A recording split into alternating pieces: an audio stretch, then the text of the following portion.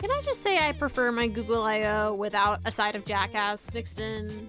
Can't disagree yeah, I more. guess so. No, I think it's, but there's like no Jackass at all. It's like not even a hint of it. I Which, now I I don't want know, Johnny I kinda Knoxville miss. on stage at I/O 2023.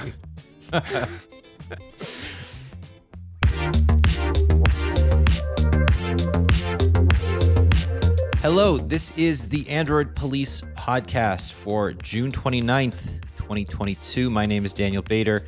This week on the show, it's a mishmash again, folks. It's summer. We got a lot of different topics, some Android development news, some Chromebook news, which is expensive and interesting. It's the 10-year anniversary of Google's craziest Google I/O keynote. And we're talking about Starbucks cases for the Galaxy S22 series. Yeah, that one's going to be fun. For some reason, I covet them. I know Ara does as well. So joining me this week, Ara Wagner. How are you? Let me be very clear. I don't covet the Starbucks cases because I don't drink coffee, so I don't really care about Starbucks. Disappointing from the very beginning. But it's a sign of something that has been pissing me off slowly but surely more ever since January. But we will get to that in a bit. Will Saddleberg. I don't covet them either, but I do drink coffee. It's funny. I wanted to start it off by saying, what are you angry about this week? Like that should be your tagline. It's like, hi, Ara. Hey, Will, what are you angry about this week? I'm angry about so much, but so much of it is just not relevant to the pod, and I will save that for screaming into a pillow later, mostly because my throat is already sore from screaming at a concert on Sunday and Monday, so. Yeah, I think that catharsis was well earned. Yeah. So as we do with every podcast, we each pick a topic or group of topics and we go around and talk about them. This week, Will, you were going to start. So what do you have for us? Yeah, so I want to start with this T-Mobile thing, and we can talk more about this, but I think data and user data and privacy is on a lot of people's minds right now. For some reason. You can fill in the blank, or we can, talk more about it if we want.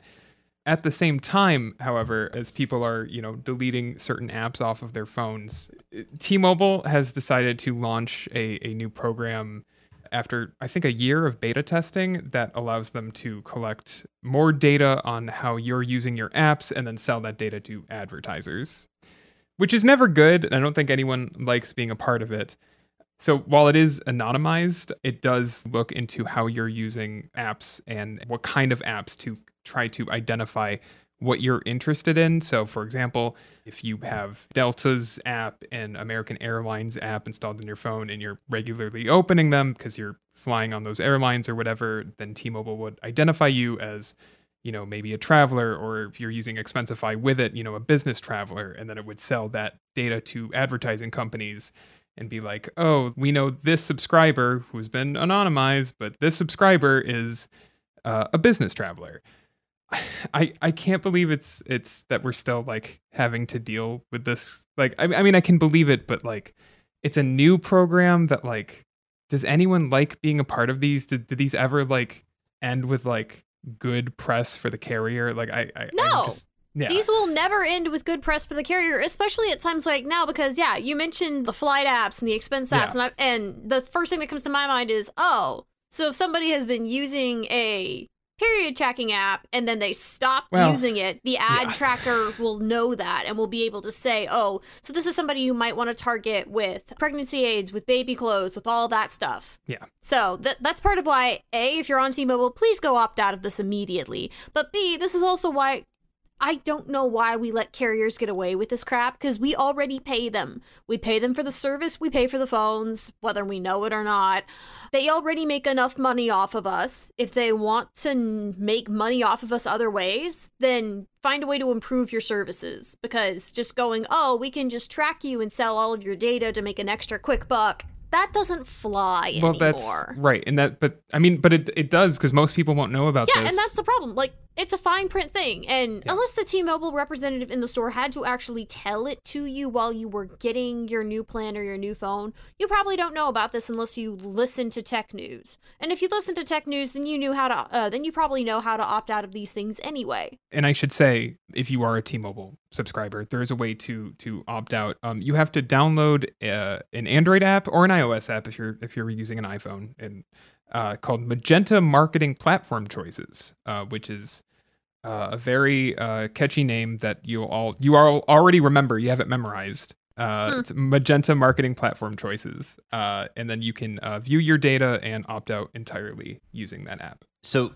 AT&T, Verizon, other carriers, they do this, right? They've sold location data and have been called out by the press on this. They've claimed to stop selling location data because it aided and abetted some pretty terrible practices, including tracking people in the LGBTQ community and inadvertently outing them. It's widely, I think, thought to be pretty untoward in this industry. But the revenue generated by the carriers is likely enormous. And the justification here is sort of the same thing that the parallel that I think about that makes sense to our listeners maybe would be when they started playing ads before movie trailers. When you go to a movie, they started doing this a decade or so ago, right? Where you pay $15 to go to a movie. You're already seeing ads for other movies before the movie starts. It's gotten worse. They do mid-roll. They'll do trailer, commercial, trailer. Well, I don't think we've been upgraded to that package here in Canada yet. No, it's pretty terrible. Well, here's the thing. For one, they've done trailers in front of a movie for at least as long as I have been alive and going to theaters. Because I have always remembered there being trailers in front of the movie. They do more than just trailers for other movies now. Like, AMC will do, like, oh, thank you for coming to AMC, become an A-List Stubs member. Here are product placements with Coca-Cola and Mars Candy. No, I mean, like, even beyond that. Like, I don't remember... This was in the last 3 or 4 months. Maybe the Batman. It was like all that stuff, but then like trailer, travel ad, like Expedia ad. Yes, trailer. I bring this up because what T-Mobile's doing is not unique, right? We've reported Verizon and AT&T and other carriers engaging with other companies before. Third party called Digital Turbine is well known to have partnered with AT&T and Verizon. This is T-Mobile's first stab at it. It's not location data, it's app data. Yeah. And it's skeezy because the opt-out involves downloading an app. And that, as you said, most people won't know about it. And it's just par for the course, right? Google has been trying to do this on the web by getting rid of tracking cookies. T-Mobile is then leveraging that trend to sell anonymized data to advertisers and is calling it heroic in some way. That's what I find so distasteful about this. And just the website itself, apps speak louder than words. It's pretty on the nose. Yeah. Let's also be very, very clear about a couple of things. Anonymized does not mean much, considering that ad companies will sell this data to different third-party companies, and ad companies will aggregate to try and get a better and better picture of whoever the advertising ID is.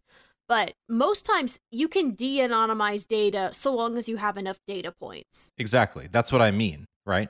Call it anonymous all you want. It's not really. They took your official name off of it and are letting the company figure that back out.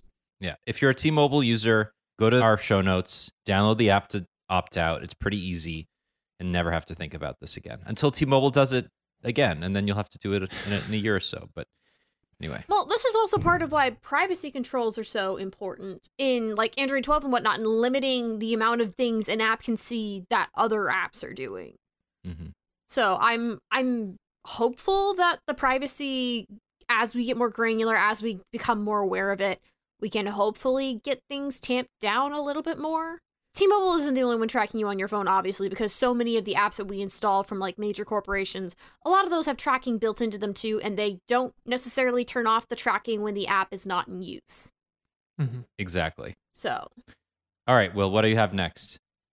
Yeah, so this is actually, as we're recording, this news is 30 minutes old, so this is coming in hot. But earlier this year, Google launched Switch to Android, which is an iOS app that is designed to make it easier to switch from iPhone to Android. It was initially just for Pixel devices, so you had to be buying a new Pixel device to get the option to use this app. It involves scanning a QR code. Everything is moved over wirelessly. Starting today, it works with any Android 12 phone. So that's all of Samsung's newest stuff. That's a OnePlus 10 Pro. That's all of Motorola's stuff. So anyone buying a new Android phone today, if they're upgrading from like an iPhone 11, for example, will be able to use this app, which is great because the app doesn't actually do anything new in terms of like what it's moving over, but it does eliminate the cable. You don't need to hook up your phone using a cable. It does give Google some, I guess, brand recognition on the App Store of like in the same way that Apple has with their Move to iOS app. It's almost like advertising. I think it's a good step in terms of making it easier for iPhone users to switch to Android. I think most interesting about this is just that it got approved in the first place, right? I think Apple probably hated the fact that this passed muster in terms of like the App Store rules. The fact that there's an app in the store with the word Android in the title probably makes Greg Josniak just like scream into the ether, and Phil Schiller is just like breaking Android phones with a mallet in frustration. But like, it exists and Google earned it, right? There is no question that using a high-end Android phone today is as good an experience in almost every way. And we were like talking in frustration about how bad the iPhone's keyboard is earlier. Yeah. There are still terrible. some things about using a high-end Android phone that is just objectively better than using an iPhone. Well, not even high-end. Like, the keyboard experience alone will be better even on mid-range and lower-end phones with the keyboards. The Pixel 6a will have a better... Yeah, I guess so. I feel like that's still hit and miss given the performance of mid and low-end phones, but you're right. Generally, the keyboard experience is better. So anyway, I just think it's interesting that Google's leaning so hard into this. A lot of Android phones are running Android 12 now, though we still have no idea the official distribution numbers. Come on, Google, give us those. But I don't know. I think this is great. This is just, as you said, it's really good advertising. Yeah. And it's really funny. The blog post that Google put out to accompany this announcement is like, and here are 10 great reasons that you should switch to Android. And it's hitting all the things you would think it would. It's like, oh, Google Meet if you need to place a video call. And by the way, you could use FaceTime on Chrome if you want to, right? And then it's like messaging. You're going to love RCS. And don't worry, your iPhone friends, they'll still get your messages, which in my experience is actually hit or miss. But yeah, it's just so funny that they have to be like, Apple won't give us RCS support, so don't worry about it. You're gonna have a great time anyway. It's just funny. I also find it hilarious that when Google's talking about messaging now, it has to talk about RCS. Yeah. There are no other talking points at all anymore. And all they're doing is basically passing the buck back to Apple, being like, in order to make our incredible messaging experience work, Apple has to completely refactor its messaging infrastructure by supporting RCS. It's so ridiculous. I mean, Apple isn't won't. the easiest way to frame this just to be that SMS is insanely unsecure, easy to spoof? Like, They've RCS done that. is needed for a reason. Google has done that. They've come out and said that if Apple cared about privacy and security, they would adopt RCS. And Apple's response was, who are you? We don't know who you are. Did you guys hear anything? Yeah, That's exactly. it. Yeah. I But think anyway, that's all we need to say about that. Yeah. All right. Thank you, Will. Ara, what do you have for us today?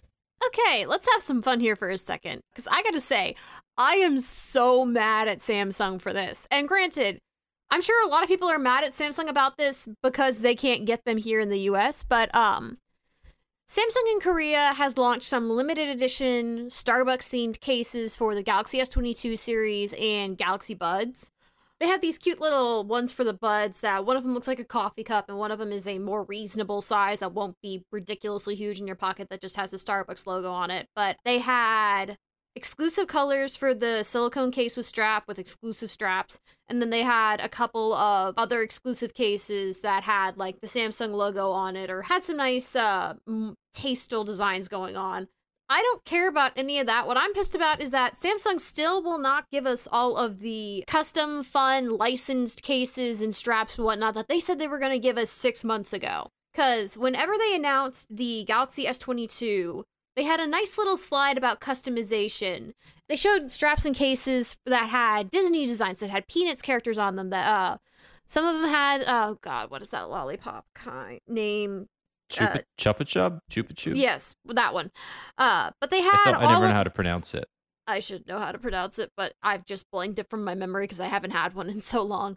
But they had all of these licensed designs, and we have seen none of them. And that's a shame, because even if we hadn't gotten theme straps for the Galaxy Watch 4, which I'm still waiting on Samsung, and even if we hadn't gotten the, they had a cover case for, I think it was the S22 and the S22 Plus, but not the Ultra, that had swappable backplates, kind of like Rhino Shield. And even if we hadn't gotten those, because Samsung has made the silicone case with strap something that they have given basically every major Samsung phone in the last year now, since it debuted with the Z Flip 3, that we haven't gotten licensed straps for those, because those, you can bring those from phone to phone. So all the strap cases, the straps are interchangeable with all of them.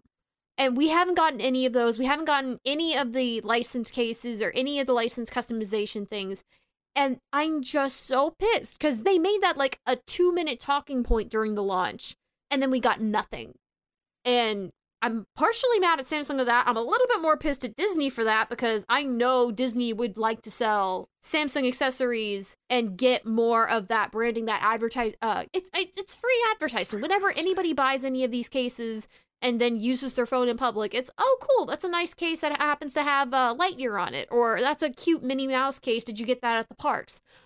I really, really want them to give us the customization that they have said that they were going to give us, because this is the second year in a row that Samsung has been like, oh yeah, we're going to allow for more customization, we're going to have more partnerships and more licensed stuff, and then haven't done any of it. Starbucks is the first of these that we have seen for a while that we've seen that has had interaction with the strap case. Because even like the Pokemon limited edition stuff, it was again only Korea, but that was a custom Galaxy Buds case, and 1 of 10 stickers, you did not even get to pick the sticker. I really just want to know what it takes for us to get fun accessories here in the United States.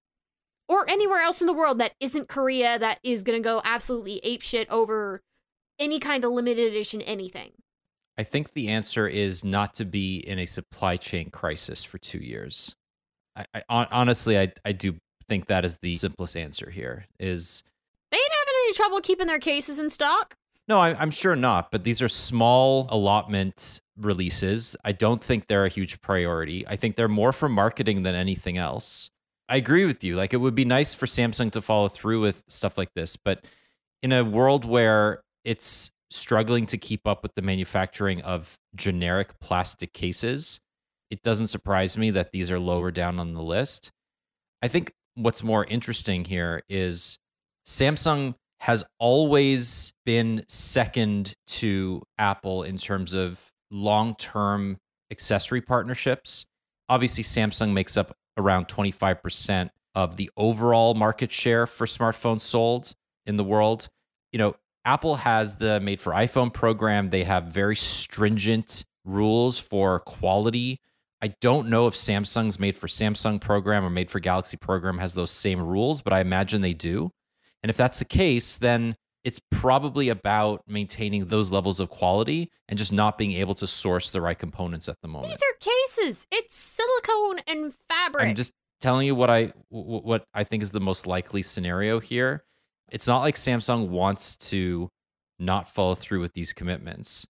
And the companies that they're entering into partnerships with certainly don't want those limited time opportunities to just go out the window, right? We're already halfway through the life cycle of the Galaxy S22 series, right? They're losing potential revenue every day they don't release these partnerships. Yeah. I don't know. It doesn't make a lot of sense to me, but I also think Samsung accessories are just lower down the list than Apple accessories. It's always been the case. These particular ones, though, like I love them, and I'm so jealous they're not available in the US. I think these are adorable. And the receipt one with the dark green silicone, like, yeah. Just give it to me. It's just perfect. I don't even drink Starbucks. I'm not even a Starbucks person, but this is perfect. I don't know. I love it.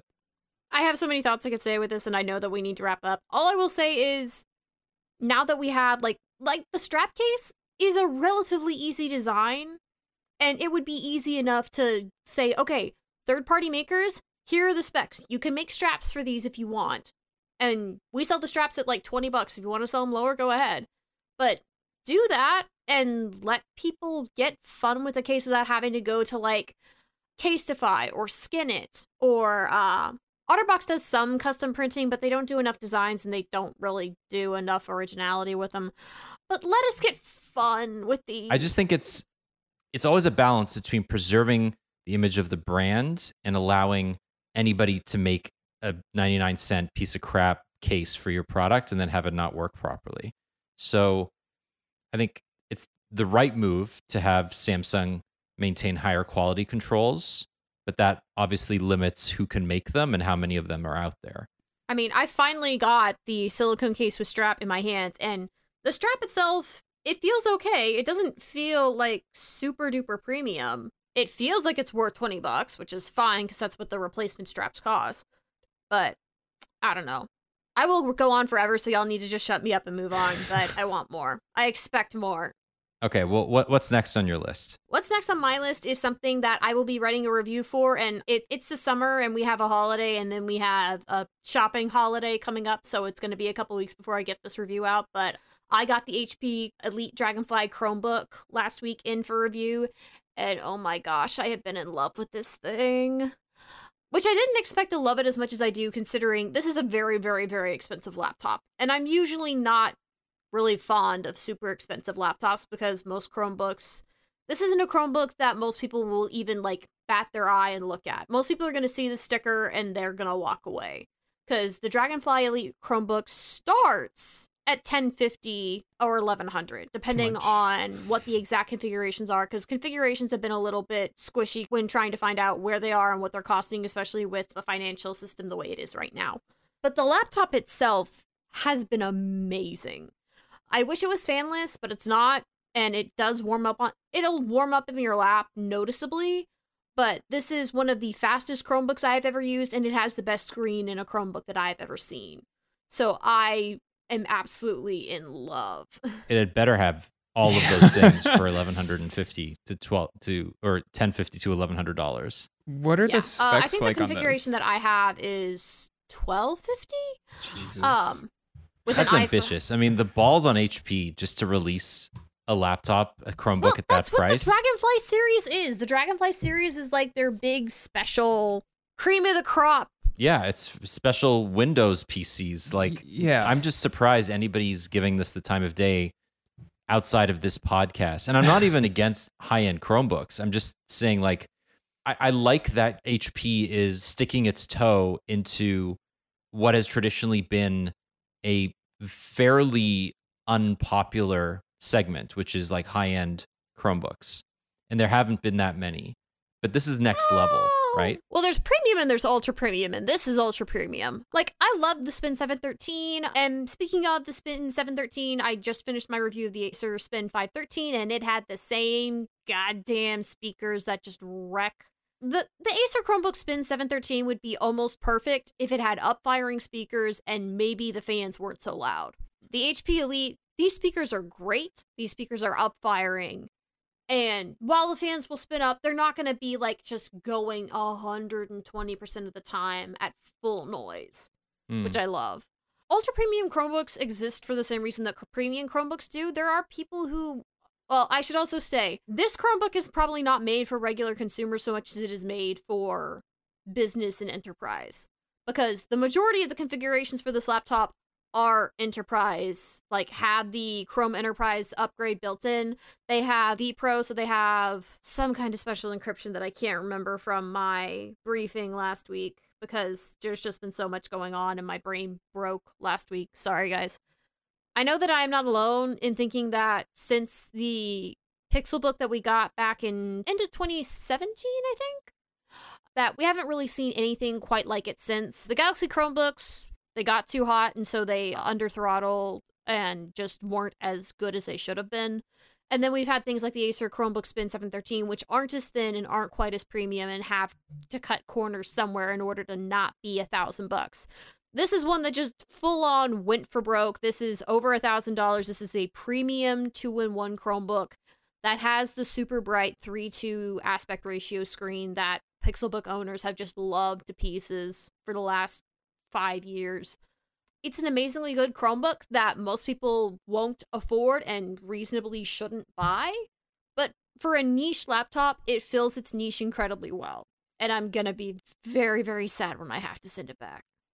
I want to know, like, if anybody's listening to this and will spend over $1,000 on a Chromebook that doesn't have the Pixelbook name in it, please send us me an email. money. Podcast at Android Police. I want to know who you are and what's wrong with you. I know there are dozens of us. Y'all can speak up. I got you. Man. All right. I want to talk about some more technical things to end the show. But the main topic here is something that I've been following for a few years, something Android Police has been following for as long, and I think it's just fascinating. So let's go back to 2018, 2019, right? You get reports of people with medication apps that have to live in the background to remind you that you have to take your meds at a particular time, or an app that needs to be open 24/7, essentially defying what your phone's natural state is, which is to get rid of any background processes to save as much battery as humanly possible. And we're getting reports that companies like Nokia, like OnePlus, are closing these background processes without your permission, right? And as a result, people aren't getting those notifications. They're not getting that background use out of those apps. Turns out that Google makes a bunch of recommendations for how apps should function. Android is built with these presets, essentially. But because Android is open source, manufacturers can override those settings and decide that they want to have a heavier hand when it comes to background processes in order to extend battery life as far as possible. So all that's leading us to today, where a bunch of manufacturers treat background app processes differently. And Google has released a new set of testing procedures as part of its CTS, or Android compatibility test suite. Every single phone that's released with Google services has to pass the Android compatibility test suite, which is just a swath of different tests that mean Google is okay preloading all of these apps. There's a new set of tests that developers are submitting as part of something called the CTSD, which is obviously Android compatibility test for developers. And what these are supposed to do is allow developers to essentially proactively help Google solve the problem of Android manufacturers treating background apps poorly. So this is new, and it's starting to roll out, and there's only a couple of tests in there. And right now they are focused on that main problem of like excessive power usage. But what's so interesting about this is that Google's worked with the main developer. If you've ever used an app called Sleep as Android, there's a guy who runs that app called Peter Nalevka, and he created a website, Don't Kill My App. Google has essentially worked with him to build this first developer test. And what it's going to do is hopefully get companies like Xiaomi, like Vivo, like Oppo, basically any Chinese manufacturer that just optimizes for battery life over anything else, to hopefully, and I say hopefully because there are caveats here, to stop enforcing these terrible background app practices. So the CTSD tests are not officially part of CTS, which means they're not enforceable. They're recommended. Google's essentially saying, hey, we have these tests. You as an Android manufacturer can test your phones against these apps and these services and make sure that they are functioning properly and they're not killing them in the background. And then if a manufacturer decides to ignore the test results, the developers can then work with Google on sort of like enforcing the changes, or at least like strongly recommending that the changes are implemented. So Google's acting as a middleman here and as a mediator. I'm hoping in a year from now, this means that if somebody imports a phone that has really bad background app practices, they're not killing the wrong apps. This has been plaguing Android users for years. I don't know about you guys, but I've felt every time I've picked up an Oppo review unit, I have to deal with this. Or you have to go into the settings. Will, you're nodding your head. Like you have to go in and like manually unoptimize 400 apps just to make sure that they're not closed in the background. Yeah, and I feel like it's better if you stick to like Samsung or Google specifically products, but yeah, the minute you start venturing off into less mainstream brands, or at least less mainstream in North America, you're going to run into this a lot. And it's like, oh, my podcast app lost my spot or something like that. Like, that's annoying. Or it can be like if you're using healthcare apps, if you're using these sort of things that you rely on notifications on, it can be life-threatening, like legitimately. And as smartphones become your license, and it's literally the way you pay for groceries and all this stuff, not all of that relies on staying active in the background, but a lot of it will. And as we rely on them more, companies putting battery life above all else to the point where it's like, well, we're just going to terminate every single app and we don't care, is like, that's a problem. Yeah. So back at I/O, Google held its roundtable, Android roundtable, as they do every year. They acknowledged that they were working on this. And then a couple months later, they launched CTSD. This has been a long time coming. I know that for a fact. Google has been working on this behind the scenes. I hope at some point CTSD becomes enforced and not just highly recommended, but I'm happy it's there, and hopefully we'll see some improvements in the future. All right, one more little bit of news from a developer perspective. Friend of the show, Michel Rahman, he's discovered that an update to the personal safety app that is pre-installed on all Pixel phones. It's that app that detects car crashes. For instance, if you're in a car crash, if you have a Pixel that supports it, it will call 911 on your behalf. This uses a feature, it's called the Context Hub Runtime Environment, or CHRE. Essentially, it's a very low power process for things like this that have to run 24/7, but don't use a lot of battery, or shouldn't use a lot of battery.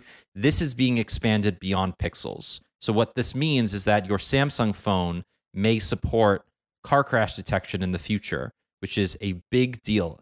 Every time I see comments about how car crash detection is not a huge thing, like, it could save your life. If you're in the middle of nowhere and you're by yourself and you crash into a tree and your phone automatically calls 911, it might save your life. So I don't know. I feel like this is an important thing. The CHRE is also part of what runs just a lot of other low power processes on the Pixel. Google expanding it beyond the Pixel, very, very important. Yep. A very, very good thing. Yeah, I'm happy to see that safety first features are not remaining Pixel exclusive, that Google is offering this sort of like this does not need to be a Pixel selling point. It shouldn't. No, I think it is inadvertently, but yeah, Google is definitely doing things in the right way to expand all privacy, security, and safety features that debuted on Pixel beyond it. All right, lastly, this is a kind of a fun one. 10 years ago this week was Google I/O 2012, and for anybody who doesn't know why that's significant, it was the debut of the Nexus Q. The first social streaming media player, made for Google Play at Home. Nexus Q streams all of your music and entertainment directly from the cloud to your home.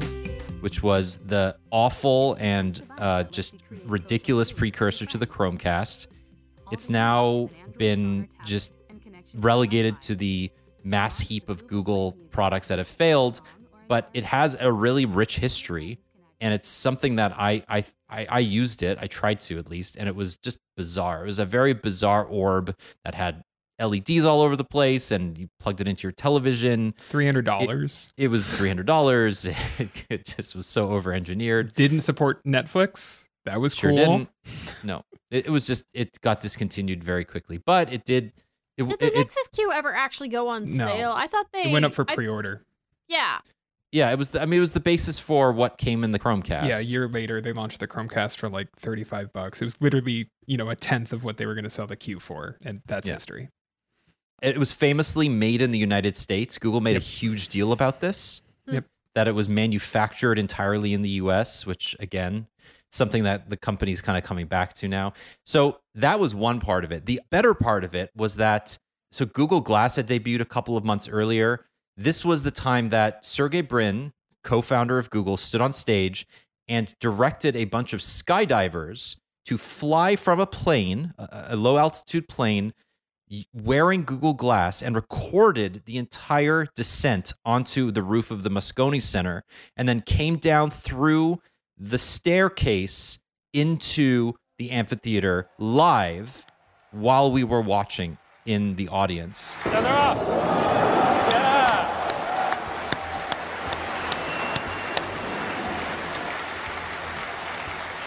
All right. It's worth watching, even with that description. With BMX bikes, yes. Jules, Yes. thank you. Our producer Jules reminded us that there were also BMX bikes on the roof.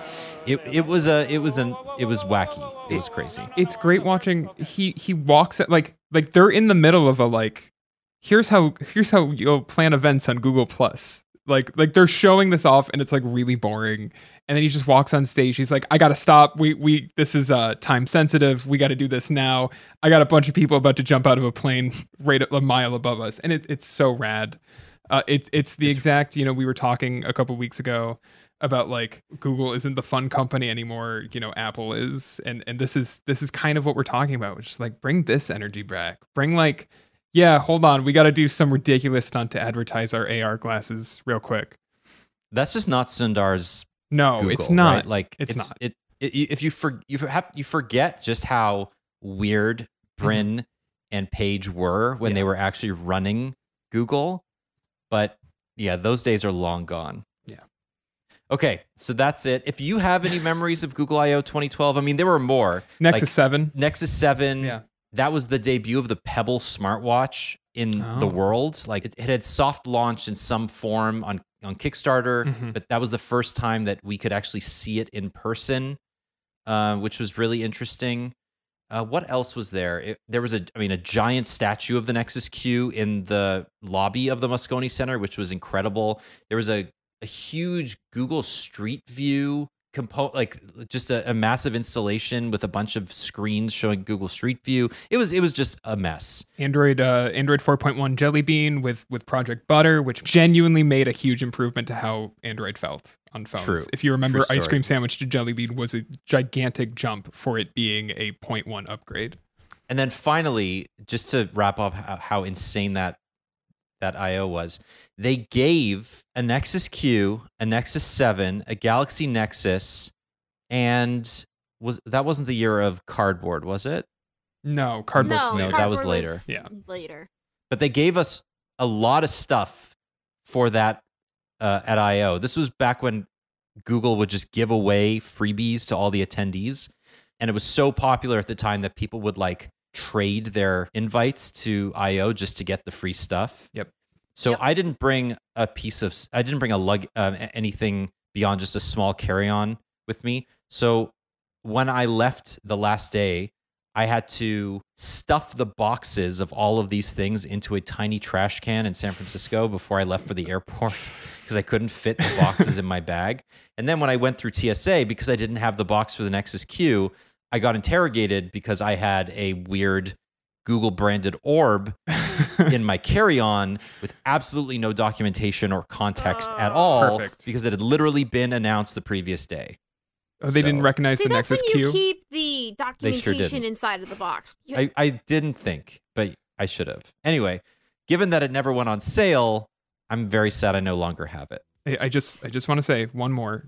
Google Now announced on stage. Oh. Never forget. I feel like people will appreciate the Google Now shout out. Rest Never in forget. peace. Yeah. Our favorite of the side panels. Absolutely. 100%. All right, so that's the show.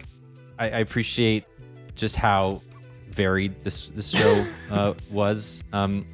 But we're getting out of the summer doldrums at some point. So we'll Pixel 6a. we'll stay on focus Coming. over the next couple of weeks. 6A. Or 6A. It's coming. Sorry. Pixel 7 on the brain, but it's the Pixel 6a. Pixel 6a is the one I want.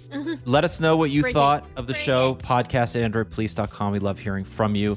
You can find me on Twitter at JourneyDan. You can find Ara at AraWagco. You can find Will at Will_Saddleberg. You can find Jules at PointJules. You can find all of us at androidpolice.com. Thank you so much for listening. We'll be back next week. Bye-bye. Bye. Bye.